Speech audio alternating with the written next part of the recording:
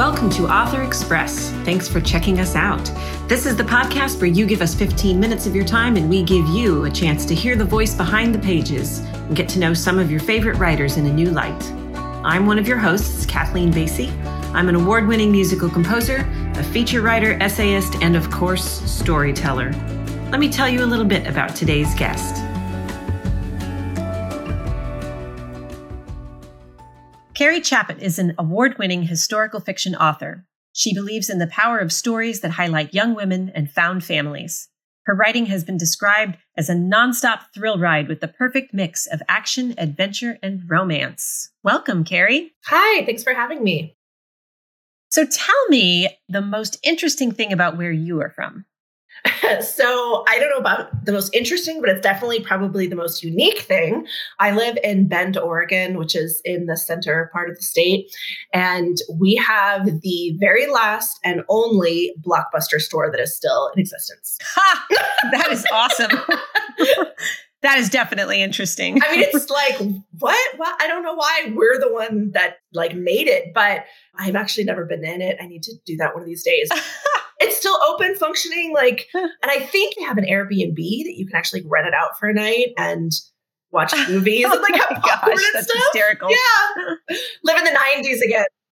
Maybe they also filmed that scene from Captain Marvel there because it was a Blockbuster. And I remember watching that and thinking, where did they find a Blockbuster? Well, did they have to build one? Maybe they just used ours. I'll bet they did. Okay, so let's find out a little bit more about you, get to know you better. Okay. If you could live anywhere in the world, or since you're a historical author, I would say when, where would you live and why? Well, where I would live is the UK. That's always been my dream, actually, to retire there. I don't know. We'll see if that happens. But my dad was born in Scotland, and I just have a very strong connection to that part of the world. We try to go back to visit every few years. And I don't know, kind of feel like I'm home when I'm there. And I love the food, I love the people, I love the cities and the history. And of course, obviously, I love the history. But time period wise, people ask me that all the time. Like, if you could go back to any time period, where would you go? And I would say all of them. I mean, I'm fascinated by all of them. Probably not medieval or way back, because that's some crazy stuff that was happening back there. Yeah, it might be a little too scary. Might be a little too scary, exactly, for my modern sensibilities. But yeah, I love anything from 1700 on or 1600 on. So any time period I'll take. But as far as places, definitely the UK. That's fun. And I keep hearing over the years, we've heard that food is not good in England, but now I'm hearing that that's not actually true. So it makes me deeply curious. It's very different. It's lots of meat and potatoes, and it's a different kind of fare. But I guess if you go out of the main areas and into the small restaurants and the family-owned restaurants, it is so good. It's the best potatoes you've ever had in your life. And Edinburgh, where my family is from, has the best fish and chips I've ever tasted in my entire life. So no, I would disagree with that. There's not a lot of spices, except for in London, they really love curry. And so they've got some incredible Indian food there. So yeah, I would disagree with that. Well, that's good to know, because I really am a food person. I married into an Italian family. And so it is all about the food. Required. Yes. Right. So let's keep on the subject of dinners and food. So love it. If you could have dinner with any 4 people, alive or dead, who would it be? What would you chat about? And the question is, what would you have for dessert? But since we're talking about food, I'll leave the question open. Do you say 4 people? 4 people. Oh, geez, that's pressure, Kathleen. Well, the number one would be Eleanor Roosevelt. Absolutely, hands down. She's always my top answer. She's my favorite historical figure. She's so underrated, and she's contributed so much to our society that, especially for women's rights and children's rights, that we don't realize started with her. So I would chat with her about what it was like to be controversial at the time. The FBI had taken out a whole list of people watching her to make sure that she wasn't communist and all that. She was very controversial at the time, but she was so mild-mannered and quiet and careful with her words. I love that she wasn't outwardly in people's faces trying to make change. She was doing it quietly, just in her own way. And so I would ask her about that, what it would be like to do that. And then I think I would like to ask that question too, because, there's so much there's so much anger right now. And how do you deal with things that need to be changed without being angry? I really like that. It is really hard because I have definitely dipped into that anger at times too, but it's so overwhelming and it's not productive. And she channeled that. She took all of that negative energy towards her and she got stronger and stronger. And actually her more influential years were after her husband died. That's such a good answer. I'm going to give you a pass on the other three. Oh, thank goodness. I was like, well, I don't know what to say. Okay, let's move into talking about your book that's coming out, Daughter of the Shadows. Great. This is coming out when again? The 30th of this month, March 30th. 30th of March. And this is part of a series, correct? It is. It's the second in a trilogy. Very good. So tell us where the book is set and what's particularly important about that. It is set in 17th century Quebec and France. And the story, as I said, is the second in the series. The first one, Daughter of the King, started in France, and it's based on the true story of the French orphans that the king paid to move to Canada to help with the population problem. And it really is an incredible story in history that I didn't know about until I started researching. And these women were given unprecedented power at the time. So they went from extreme poverty in France and given this brand new life in Canada. And not only were they were paid, they were given a farm, they were paid passage, protection by the king, but they were allowed to interview and choose the husbands. The husbands were not choosing them. Yeah. So it's like, I need to write about this. And at the time, which was really neat, the king allowed them to get married by a notary, not in the church. And so they could break their marriage contracts if they wanted. So for the time, for 17th century, like, I could not believe these women have this amount of power. And so if you're French Canadian, they say you're almost guaranteed to be descended from one of these 800 women. So that's why it goes from France to Canada. And in the first book, so my main character, Isabel, she's Protestant. And in order to get this opportunity and to save her life, she has to convert to Catholicism.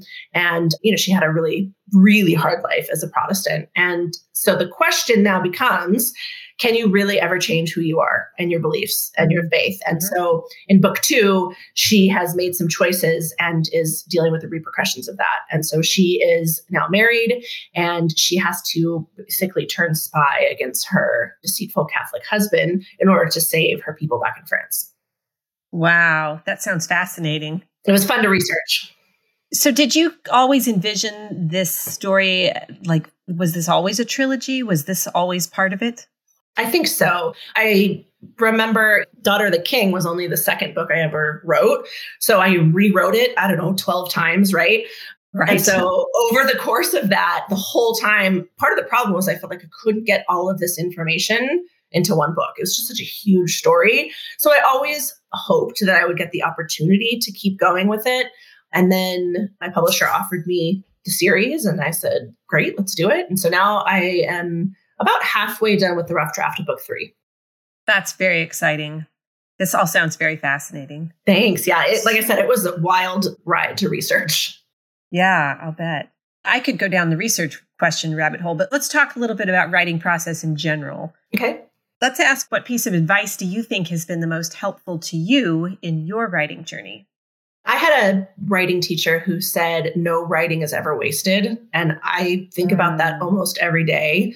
I'm a pantser. I just write very intuitively. I almost 100% just rely on intuition. I read all the crafts books. I do that, but I let that sit in the back of my brain so that when I'm doing these rough drafts, I can just let the story fly and go as wild as I possibly can. I'm one of the few people who actually has to pull back the story because it's too big and too much. And so I loved that because he kind of gave me license to write the wrong thing and let it be okay. Even if you erase it, it gets me where I need to go in my head in the story. And so I frequently erase my work. I have rewritten entire manuscripts twice.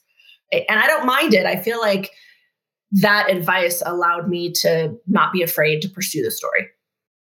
That's really amazing. So when you look at that, do you see that as like you erase it, but do you keep the file somewhere and then go back to it and say, maybe someday I'll pull this out? Or is it just the fact that it's not wasted in terms of it was part of the journey to get you where you needed to go? Probably the second part. I mean, the manuscripts that I have rewritten, I have been able to save parts of it that I really loved or segments that you wrote that wow, that's really beautiful. I'm going to keep that.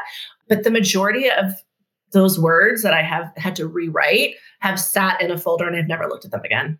Right. Yeah. I always do that too. I put a bunch of stuff in an orphans folder and then it just sits there. It's pretty nice to know that it's there, but honestly, you know how you grow as a writer with every book. If I went back and read that now, I'd probably cringe. I don't really want to read it. So how many books do you have published now? I have 1, 2, 3. This will be my 4th, Daughter of the Shadows. Okay. So you have enough to call it a genuine, bona fide writing career now. So I love it. Thank you for that. What has surprised you the most about your writing career?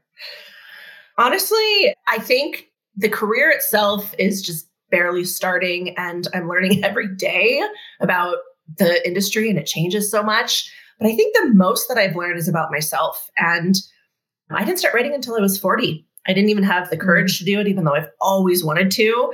And so I've surprised myself at how I've been able to push forward with this dream that I've had and like not give up or not slow down. I just keep pushing harder and you get used to rejections. And I am the most sensitive person ever. So getting comfortable with that has been a huge growing thing for me. And then you start realizing like, okay, I don't have the giant publishing contract yet, but you know what? I've got foreign rights deals. I've got audiobooks. I've got awards. Like you start building up these little pieces along your journey that really fill your confidence and it pushes you forward. And so I've been surprised at how some of the quote unquote smaller advancements and achievements have totally brightened my interest in continuing to do this for the rest of my life. So where's the best place for folks to find you if they want to learn more? My website is great for that, carriewrites.com. I have 2 blogs. One's just my normal writer type blog. And then I also have a second blog, which features interesting women from history. And so I do little stories on them, which is also on my TikTok page, which is Carrie Writes as well. And Carrie, so that's Kerry. Writes. WRITES. Exactly. So carriewrites.com. Okay, very good. All right. Well, let's take it out. Let's finish up today by asking you what book or story inspires you the most? Just at this point in time. At this point in time, still the book that I just adore so much is The Nightingale by Kristin Hannah. I finished that, however many years ago I finished it. I mean, I stayed up into the night reading, which I don't stay up late for anything, but I could not put the book down. But I stayed into the night just crying, reading this book, going, this is the most amazing story. I think she's an incredible storyteller, but then also, I write action adventure historicals. And so I want to be inspired. I want to be pushed kind of to the limits of what we are capable of as women. And she did that in The Nightingale. And I finished that book and I thought, I want to do something inspiring with my life. It actually helped me push forward as a writer, that book. Wow, that's very cool. Yeah, I think it's amazing reading. If anyone hasn't read it yet, they should. Yeah, I know. It is a great book. Well, that's very good. I'm also inspired by Kristin Hannah because she manages to do so many different time periods. Yeah.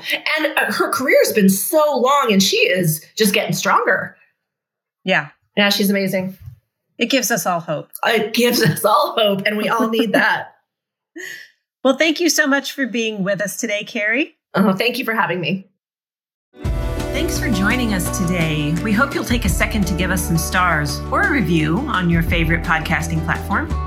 We'll be back next Wednesday, and in the meantime, follow us on Instagram at Author Express Podcast to see who's coming up next.